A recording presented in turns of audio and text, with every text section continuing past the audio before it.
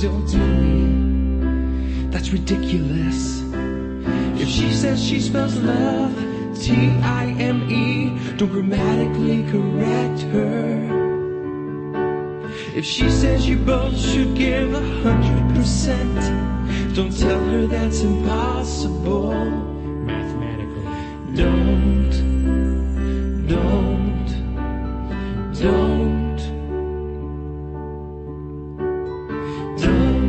do it. Stop, must stop it, cut it out. Never leave an argument by yelling out, well fine, don't do it. Unless she was asking how your day was, and you said it was more like, well fine, that's okay. When she makes dinner, she needs to do the dishes. He's kidding, I was. that's your job. Never tell her jokes like, what do you do when the dishwasher stops working? You tell her to get back to work. No, that's not funny, maybe just a little. Don't even think of laughing. Oh, don't do re mi fa sol la ti, don't do it now. Stop, must stop it, cut it out. Always ask about her day, help her fold the laundry, and don't forget to spray Lysol in the bathroom. If you do these, you will see, you'll make her so happy, and your marriage will be sturdy. Like an oak. But there are so many things you must don't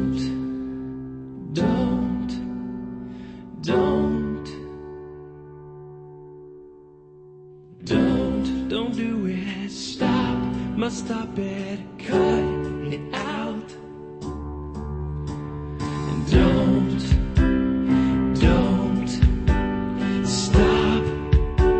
stop right in your tracks. Don't do it now. Stop, must stop it and cut it out. It's relational suicide. Don't do it now. Don't do it. Stop, it, stop. Don't do it now. Don't do it now. Stop.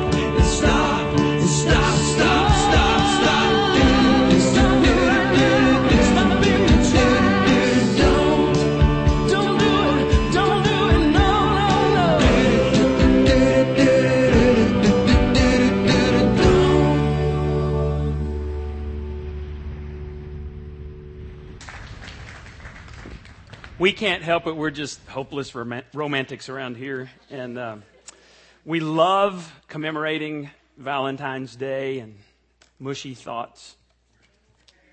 Singles Awareness Day. I'll take that. When I was in college, I was a church music major, and everybody in the church, or actually in the music department, knew everybody because you had all of these classes together. And so you would go over to the music school, and you knew just everybody there. And if you had classes together and then had a break afterwards, a lot of us would go to lunch together. So I had one of those. I lived off campus, but I had one of those lunch-only meal plans. And so I would go with all my friends. And one day about 20, 25 of us, maybe 30 of us went. And we would pack out this one cafeteria. And we'd line up in these long tables. And we'd just have this great time talking, and all these people would just be hanging out. And I used to really enjoy doing that before I'd have to go study or go to work or something like that. Well, one day, there are all of us there. And there's 2 or 3 new faces. And I didn't think much about it. And people are introducing one another. And there was this girl there. And she was kind of cute. But I really didn't think much about it because other things were on my mind. A couple of days later, I'm sitting out front of the music school, and I'm waiting for my class to begin, and it's a beautiful day, and I'm kind of reading and studying a little bit, and I hear 2 female friends, 2 ladies that I know over here, they're talking, and they said, oh yeah, the other day when we all had lunch, this girl said, Doug's hot. I stopped studying. I started listening, and they said, she said he has the most amazing eyes she's ever seen. I was intrigued. A little bit flattered. So later that day, lo and behold, who do I see? New girl. Thought, well, I'll just flirt with her a little bit to see where this goes. So I walk up and tap her on the shoulder and I go, hey. She turns around with this confused look on her face. She goes, hi. I said, I met you the other day at lunch. And she goes, really?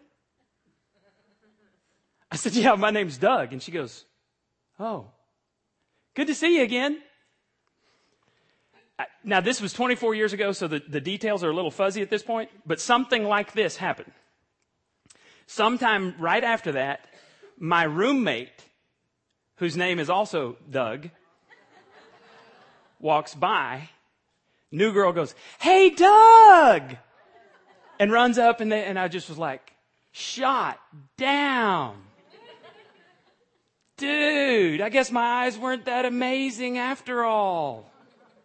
And y'all are laughing because none of y'all have ever been in a situation where you thought one thing was going on and another reality was there, right?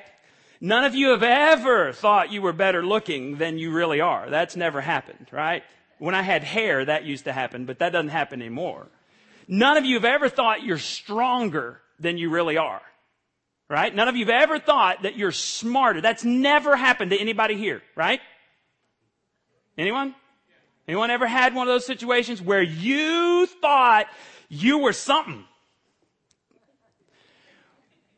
What always happens right after you think you're something? You come face to face with humiliation. Humility happens, right? It's almost if there is this universal law that says pride goes before the fall. Have you heard of that one before? I think it's in here. Doesn't God say that pride goes before the fall? When you are full of yourself, the Bible says, watch out, because you are going to be brought low. All throughout the pages of Scripture. Don't think more highly of yourself than you should, because humility happens, or humiliation happens, right? And it gets your attention. But actually, that's okay. Because the Bible says that you will never make spiritual progress while you're full of yourself. The Bible says that if you are full of knowledge, what knowledge tends to do is puff you up because you think you're superior in your knowledge. If you think you're better at something than someone else, you get puffed up, and all of a sudden God can't work in there because there's too much of you in there.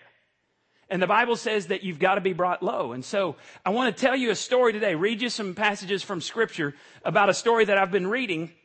I was reading in the Old Testament before we started this whole read through the New Testament in 30 days. And so I was reading this several weeks ago, and God just keeps bringing it back to my mind as we're going through this series. And it's about King David. And I want to just start with 1 Chronicles 21:1 and want to start reading this to you. Now, pay attention here. Satan decided to cause trouble for Israel by making David think it was a good idea to find out how many people there were in Israel and Judah. Okay, very first thing, whose idea was this? Satan's. Did not come from God, right? See, a lot of times we talk about we have good ideas, but we don't have God ideas. Do you see the difference? Satan can have good ideas, but if it's not God's idea, then it's not a good idea. You understand where I'm coming from? So you may be thinking, what is the big deal about counting the people in Israel? Well, specifically what David wanted to know was how big his army was. David was at the end of his reign. He was the king after God's own heart. He had conquered all of the lands that God wanted him to conquer, and he was getting ready to turn his kingdom over to Solomon, his son, who was the wisest man who ever lived. David had wanted to build the temple, and God said, no, you can't build the temple because you're a man of bloodshed, but your son after you will be a man of peace, and he can build the temple where my name will be worshipped. And so we see here that it was Satan, something caused David to think it would be a good idea to count how big, but he wasn't counting everybody in Israel, he was counting his army. He wanted to know how big and bad and strong his army was. So then he could turn everything over to his son. And it gets him in all kinds of trouble. Now, if you remember that David was this great military commander, did all these things, but he actually had somebody in his military who was his number one man. His name was Joab. David was called the man after God's own heart. Joab was the man with no heart. Joab was a spiritual dipstick. Joab was the dude, he was a ruthless killer. Read about it, man. He would kill people get in his way. He'd just kill him, he'd just kill him, he'd just kill him. Look how Joab responds to this Satan idea that David thought was a good idea. Verse 3. But Joab replied, "May the Lord increase the number of his people 100 times over. But why, my lord the king, do you want to do this? Are they not all your servants? Why must you cause Israel to sin?" If the spiritual dipstick in your life says, "I don't think this is a God idea," if even the idiots in your life are saying, "This is a bad idea," maybe you should pay attention. Because he's going, "Dude, all you're going to do is get us in trouble with God." And David, the man after God's own heart, he didn't care. He says, "Go count them. I don't care. I want to know how big my army is. I want to know how many men I have in my army." Well, it takes about 10 months to do this. That's what the Bible says. Because in those days, you couldn't send out letters. You didn't call on cell phone. You didn't text. They had to go out and physically count all of the fighting men. And that was men above the age of 20. So it takes 10 months for this to happen. And Joab, the dipstick, is hating life. He is hating it. He knows he's doing the wrong thing. He knows they're in trouble with God. And then when you get down to verse 8, look what David finally figures out. 10 months later. David prayed, "I am your servant." He's talking to God. "But what I did was," what? "Stupid and terribly wrong. Please forgive me." So, okay. David comes to his senses 10 months later. "God, I blew it. God, will you forgive me?" And God always says, "Of course I'll forgive you." Forgiveness is immediate. However, God doesn't remove the consequences of our sin. And you might be saying, what are the consequences? Well, they're pretty big because God has this principle. When your sin is big and public, then God has to deal with that big and publicly. When your sin is, it's like if you have an issue with somebody in the church, what the Bible says is you go to those people one-on-one. That's the prescription to do it. You don't come up here on stage and broadcast everywhere. "You know what they did to me." No, that's not God's way. But in this instance, the whole nation knew David had gone after an idea that was not God's idea. And so here's what God does. He sends this prophet named Gad to see him. And Gad says, okay, God and Gad, you can get that confused. God says you got 3 choices here. You can have 3 months of famine. 3 years of famine, 3 months of being defeated and chased around your own territory by your enemies, by the enemy armies, or you can have 3 days of the sword of the Lord, and the Bible calls it this pestilence, the sword of the Lord. So here it is. Here's the math. 1,095 days of no food in your land. 90 days of running around with your enemies, boasting, killing, just having a good time in your own land, or 3 days of pestilence, the sword of the Lord going around. Which would you choose? 3? Well, that's what David did. David said, "I'm going to put us into the hands of the Almighty God because I know He's merciful." And so God says, all right. God sends the angel, and it says the angel of the Lord, and he takes his sword and he starts moving out around the nation of Israel. 70,000 men die because of David's sin. 70,000 men. Almost 10% of the standing army died because of David's sin. Boldly saying, because it was as if David was saying, my success in life has been built on my military might. In Scripture, did the Israelites ever have the biggest, baddest army on the planet? When they marched into the Promised Land and they walk around Jericho, was it their military might that made the walls fall down? No. A little bit later, they got complacent and they went to a little town called Ai and they said, "Oh, just send 3,000 people because it's just it's Slocum. We can take Slocum with no problem." And they got whipped. And they come back crying, "Oh, God." And God says, "Get up. There's sin in the camp. The reason you were defeated is because you have not trusted in me." And so, throughout the history of Israel, God has always been the provider. And David says, "I want my military. I want to know how big and how strong I really am." And so 70,000 of these men die. And then here's what happens. As the angel of the Lord says, with his sword drawn, is coming to Jerusalem, which is the city of David, which is the capital of the kingdom. God looks at the angel and says, "Stop." So the angel stops. And the exact spot where he is the threshing floor of a man named Araunah. Now, the threshing floor, what they did there was that's when they gathered the wheat harvest, they would go in and they would beat it and all of the bad stuff, the chaff, it would be blown away and they would keep the good stuff. So they're in there working and the angel stops right there. At this point, God opens the eyes of David and all the elders, it says, and they see the angel of the Lord with his sword drawn. They know 70,000 people have died and they bow down and they say, oh, we have so messed up. So public sin, public repentance. Then the angel of the Lord tells Gad again, he says, Gad, go tell David this message. You are to sacrifice to me at the very spot where the angel is standing, the threshing floor of Araunah.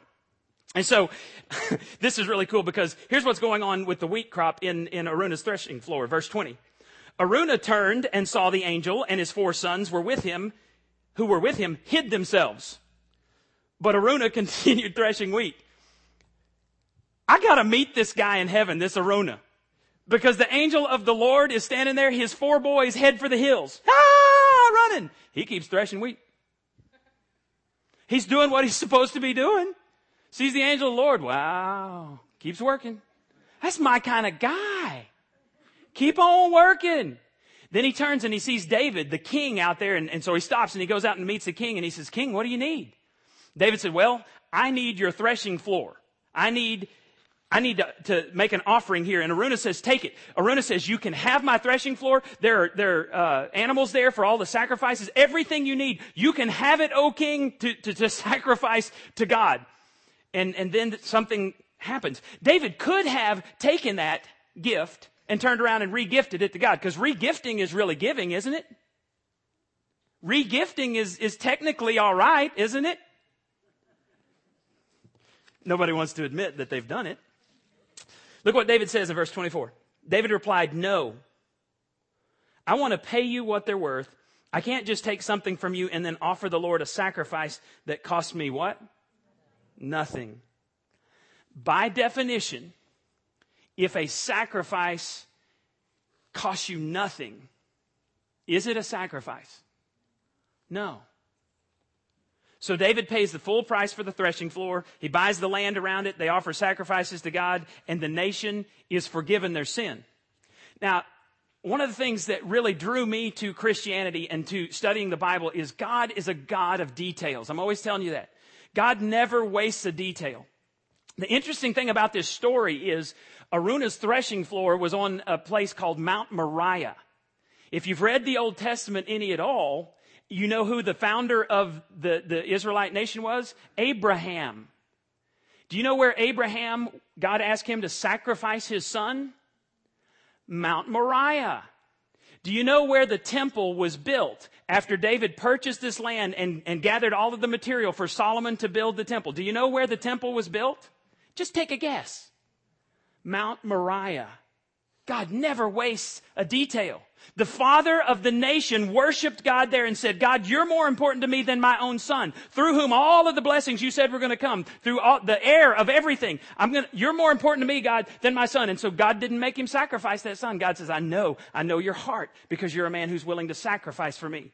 David messes up, but then God redeems him right there on Mount Moriah. And then the whole nation eventually worships there. And just a stone's throw away from this mountain, you can see this mountain from where Jesus Christ sacrificed his life. This idea of sacrifice goes throughout the pages of Scripture, and it's something that we in America know very little about. Look what God says in Romans 3:25. God sacrificed Jesus on the altar of the world to clear that world of sin. Having faith in him who sets us in the clear, God decided on this course of action in full view of the public to set the world in the clear with himself through the sacrifice of Jesus, finally taking care of the sins he had so patiently endured.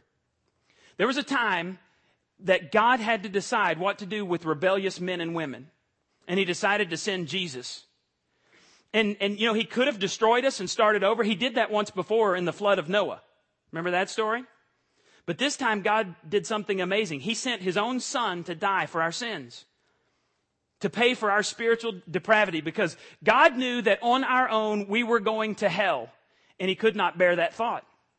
And the Bible tells us that when Jesus Christ was stretched out on that crossbeam, And when the nails were actually began to be beaten into his wrist, when the soldiers started putting the nails in his wrist, Jesus released his grip on all that he was, on his life, on his power, on his majesty, on his glory, so that you and I might have the opportunity to be adopted into the kingdom of God. And when you become a follower of Christ, as you begin to turn over your life to him, there's something that happens in you. You begin to open up your hands and release the resources that God has given you back to him. You show me a selfish Christian, and I'll show you someone who has taken their eyes off of the cross. But you show me someone who opens up their hands and says, God, whatever is mine is yours because it comes from you in the first place, then I'll show you someone who gets it.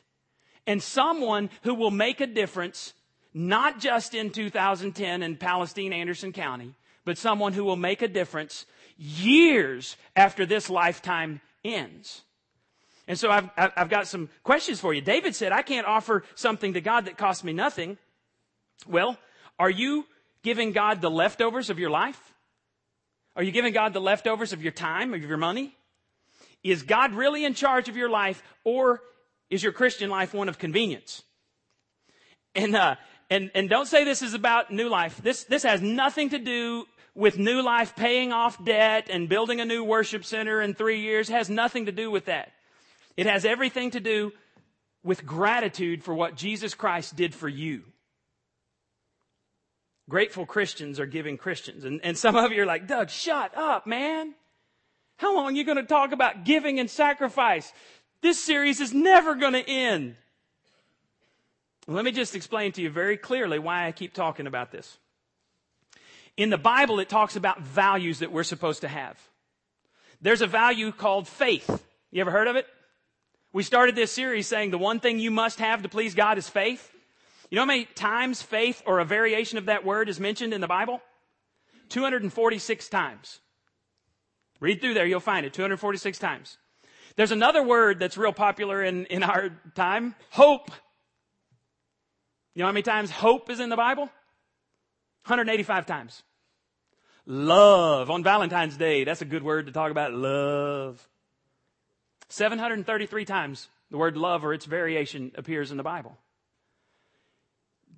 Do you know how many times the word give or giving appears in the pages of Scripture? 2,285 times. Why would that be?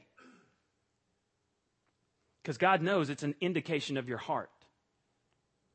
Let me just give you real quickly 4 reasons why giving is such a big deal in the Christian life. Number 1, giving draws me closer to God. Jesus asked a question, where's your heart? And then he answered and he said, your heart, your emotions will always follow your money. If your money is in an investment, guess where your heart is? In the investment.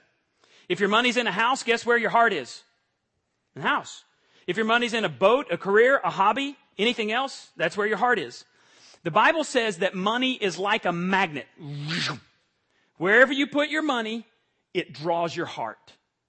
And so God says, I want you to give a portion. Not all of it. God says, I want you to give a portion because I know it'll draw you to me. It will draw you closer to God. Second, giving is an antidote to materialism. Jesus said in Matthew 6:24, you cannot serve both God and money. God says, you got to make a choice. Who's going to be your God in life? Every time you give, you're saying, God, you're my top priority. Those of you who are parents, I want to challenge you to let your children see you give. Let them see you sacrifice. Your kids know you go to money. They know you go to work to make money. They see you making money. They see you spending money. They see you hopefully saving money. Have they ever seen you give? Have they ever seen you sacrifice for the kingdom of God? I remember when I learned to tithe was watching my dad back when Dad worked for Phillips Petroleum, 37 years. Dad would write out a check. I remember him writing $40 every week on that check, and I was thinking, holy cow, that's a lot of money. 40 years ago, Dad writing a check, we didn't have money. And I remember as a kid going, this church thing must be pretty important. So let your kids call a family conference. We've done this week. We're talking and praying about what we're supposed to do in just a couple of weeks. I want my kids to learn that there is nothing in this life that matters more than God and His kingdom. Number 3, giving strengthens my faith. Sooner or later, you got to decide, can God be trusted in the area of finances? Is God trustworthy? Is He lying? Is He lying in Scripture when He says He can be trusted? All the time I get the question, well, where does it say in the Bible to tithe? Well, there's several places, but the biggest one that most people know about is Malachi chapter 3, verses 8 through 10. God says, will a man rob God, but you're robbing me? And everybody's going, why? How are we robbing you, God? And He said, you're not giving me tithes and offerings. And the only place in the Bible that God ever says, I double dog dare you to test me. God says, if you want to know if I'm real, you want to prove my existence, God says, tithe. And some people are like, I don't want to know that badly. If it costs 10%, I don't want to know if you're real, God. It's the only time. This word test, God says, test me now in this. Because He says, if you'll bring the tithe, and in the Old Testament, the storehouse was the temple. And so you took things there. In the New Testament, it moves to the church, the New Testament church. He says, you're supposed to give your tithe wherever you get fed spiritually. You're supposed to. God expects you to be a member of a local church family. 95% of the time in the New Testament, when it says church, it's talking about a local fellowship. I belong to this church who meets at this house. If you're here in our time, it's this church that meets in some place in Palestine or Anderson County. God expects you to give a portion. He says, if you'll do that, I will throw open the windows of heaven and pour out blessings so great you cannot contain them. And what are the blessings? Whatever God chooses to give. When we started this church, we didn't have insurance for the first 2 to 3 years. Didn't have a paycheck for some of that time.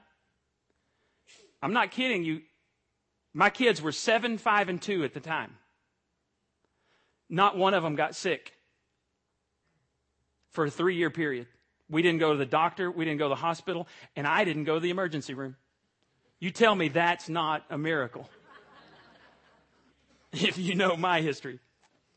We've been watching a lot of Tim the Toolman Taylor, and unfortunately there's a lot of similarities. God says, if you want to prove me, then tithe. I've been a Christian 39 years now. When I was 6, I walked the aisle of Little Baptist Church on a Sunday night and gave my life to Christ. And there have been times through the years that I felt like God has asked me to give and to sacrifice. And it's gone way beyond what I could afford. I remember making $100 a month in college and giving that $25. I made $25 a week. And I remember giving that I gave $10. Got to do the math. $10 there. Then when I got up to my $250 a month, giving that $25, that did not make sense. Because my rent was $160 a month. I ate a lot of macaroni and cheese. And I was constipated. Sorry. Ashley's back there going, where is that?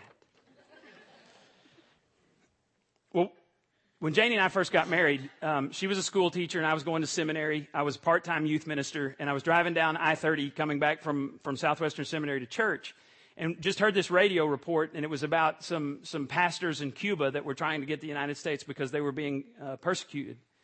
And I just felt like God say, you need to give. And I said, okay, how much? And I felt like God said, you need to give $1,000. And I kind of laughed and went home and I told Janie, I said, God said we're supposed to give $1,000. She kind of laughed, said, okay.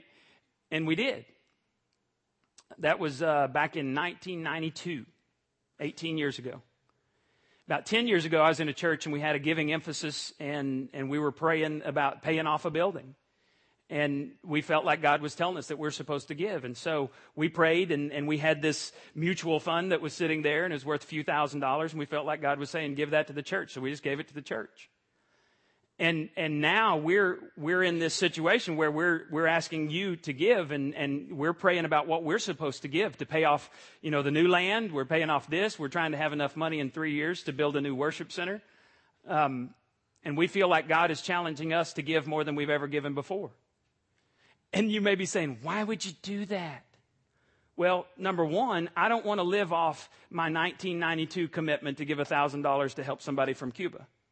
I don't want to live off my 2000 commitment to give some money to another church that I'm no longer even a part of. I want to continue to grow, and so I feel like God's telling me that we've got to do that. Second, I'm not ever going to ask you to sacrifice any more than we will. There will, and this may be a pride thing, and I'll fall, but no one will ever work harder in this church than I work. When we were building the building, no one was here more than I would. I will not ask you to come and work here more than I'm willing to sacrifice, and I'll never ask you to give more than I'm willing to sacrifice myself. I believe I'm supposed to lead in that area. And third, Janie and I have just learned that you can't outgive God. It's this game that God plays. God says, will you trust me? We'll say, oh, we're trusting you, God. And God's kind of smiling, Like when you used to buy your kids French fries and you want one and your kid's like, no, those are my fries. And you're like, I bought those fries. I am French fries for you. I could buy you a bunch of fries or I can take them away. Right? God's looking at us just like we're little kids that don't know how to trust. And he's going, oh, I've got the riches of heaven, but I can't trust you, so I can't give it to you. There's a fourth reason God wants us to give. It makes me happy.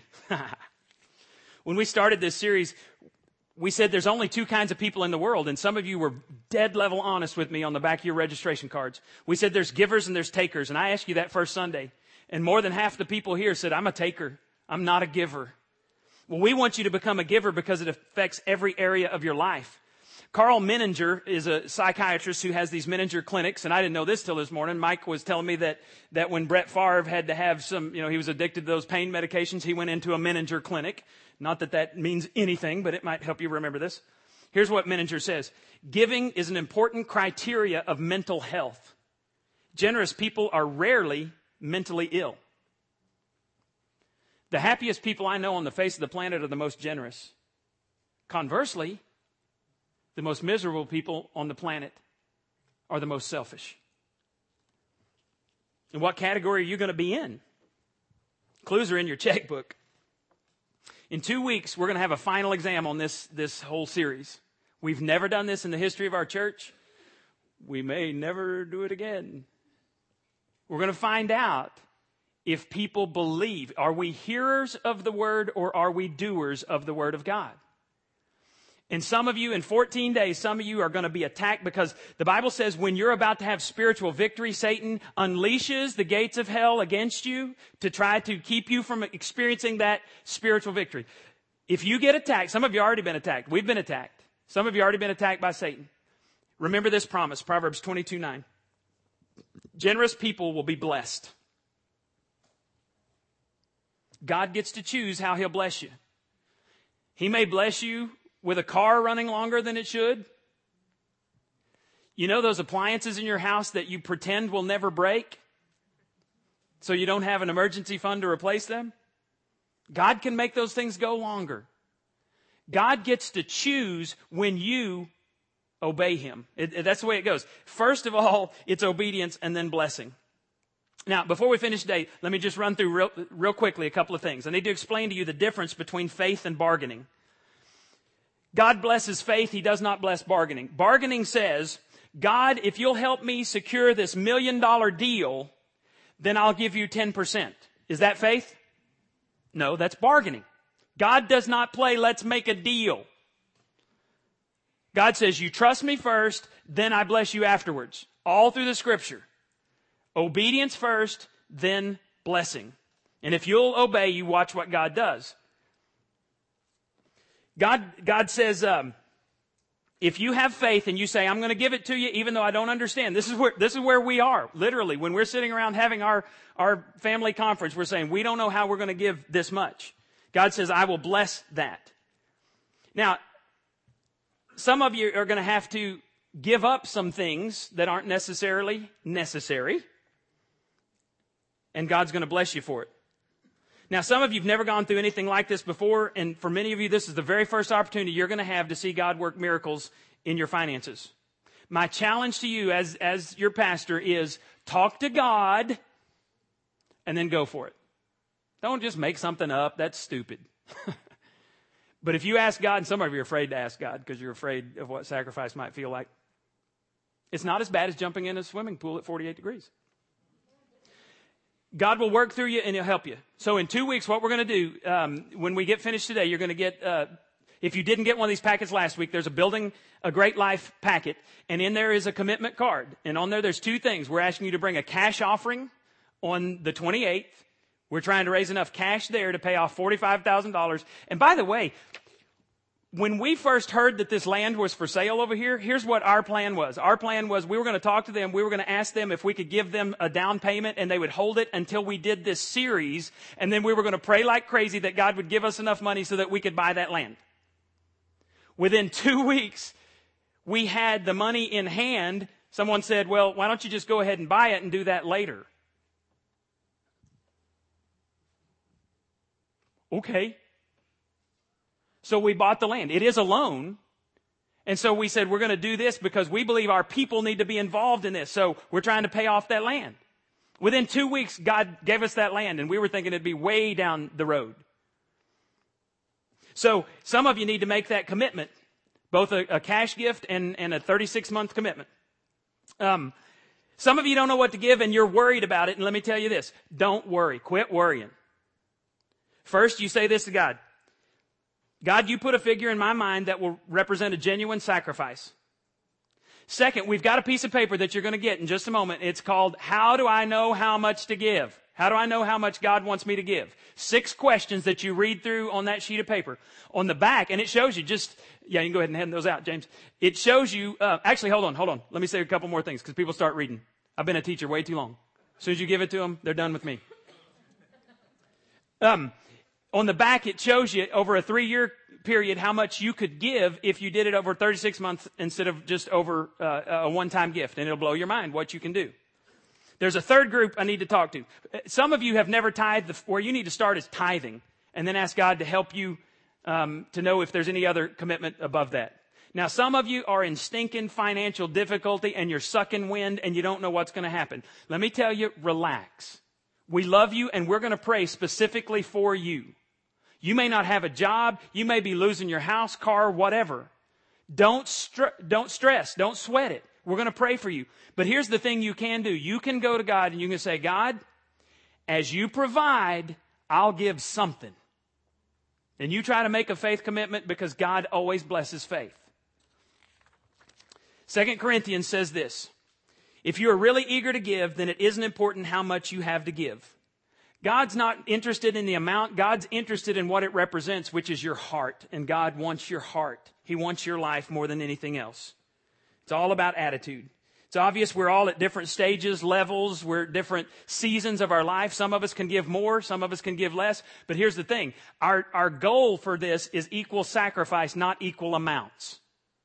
Because for some of you, $1,000 one-time gift is nothing.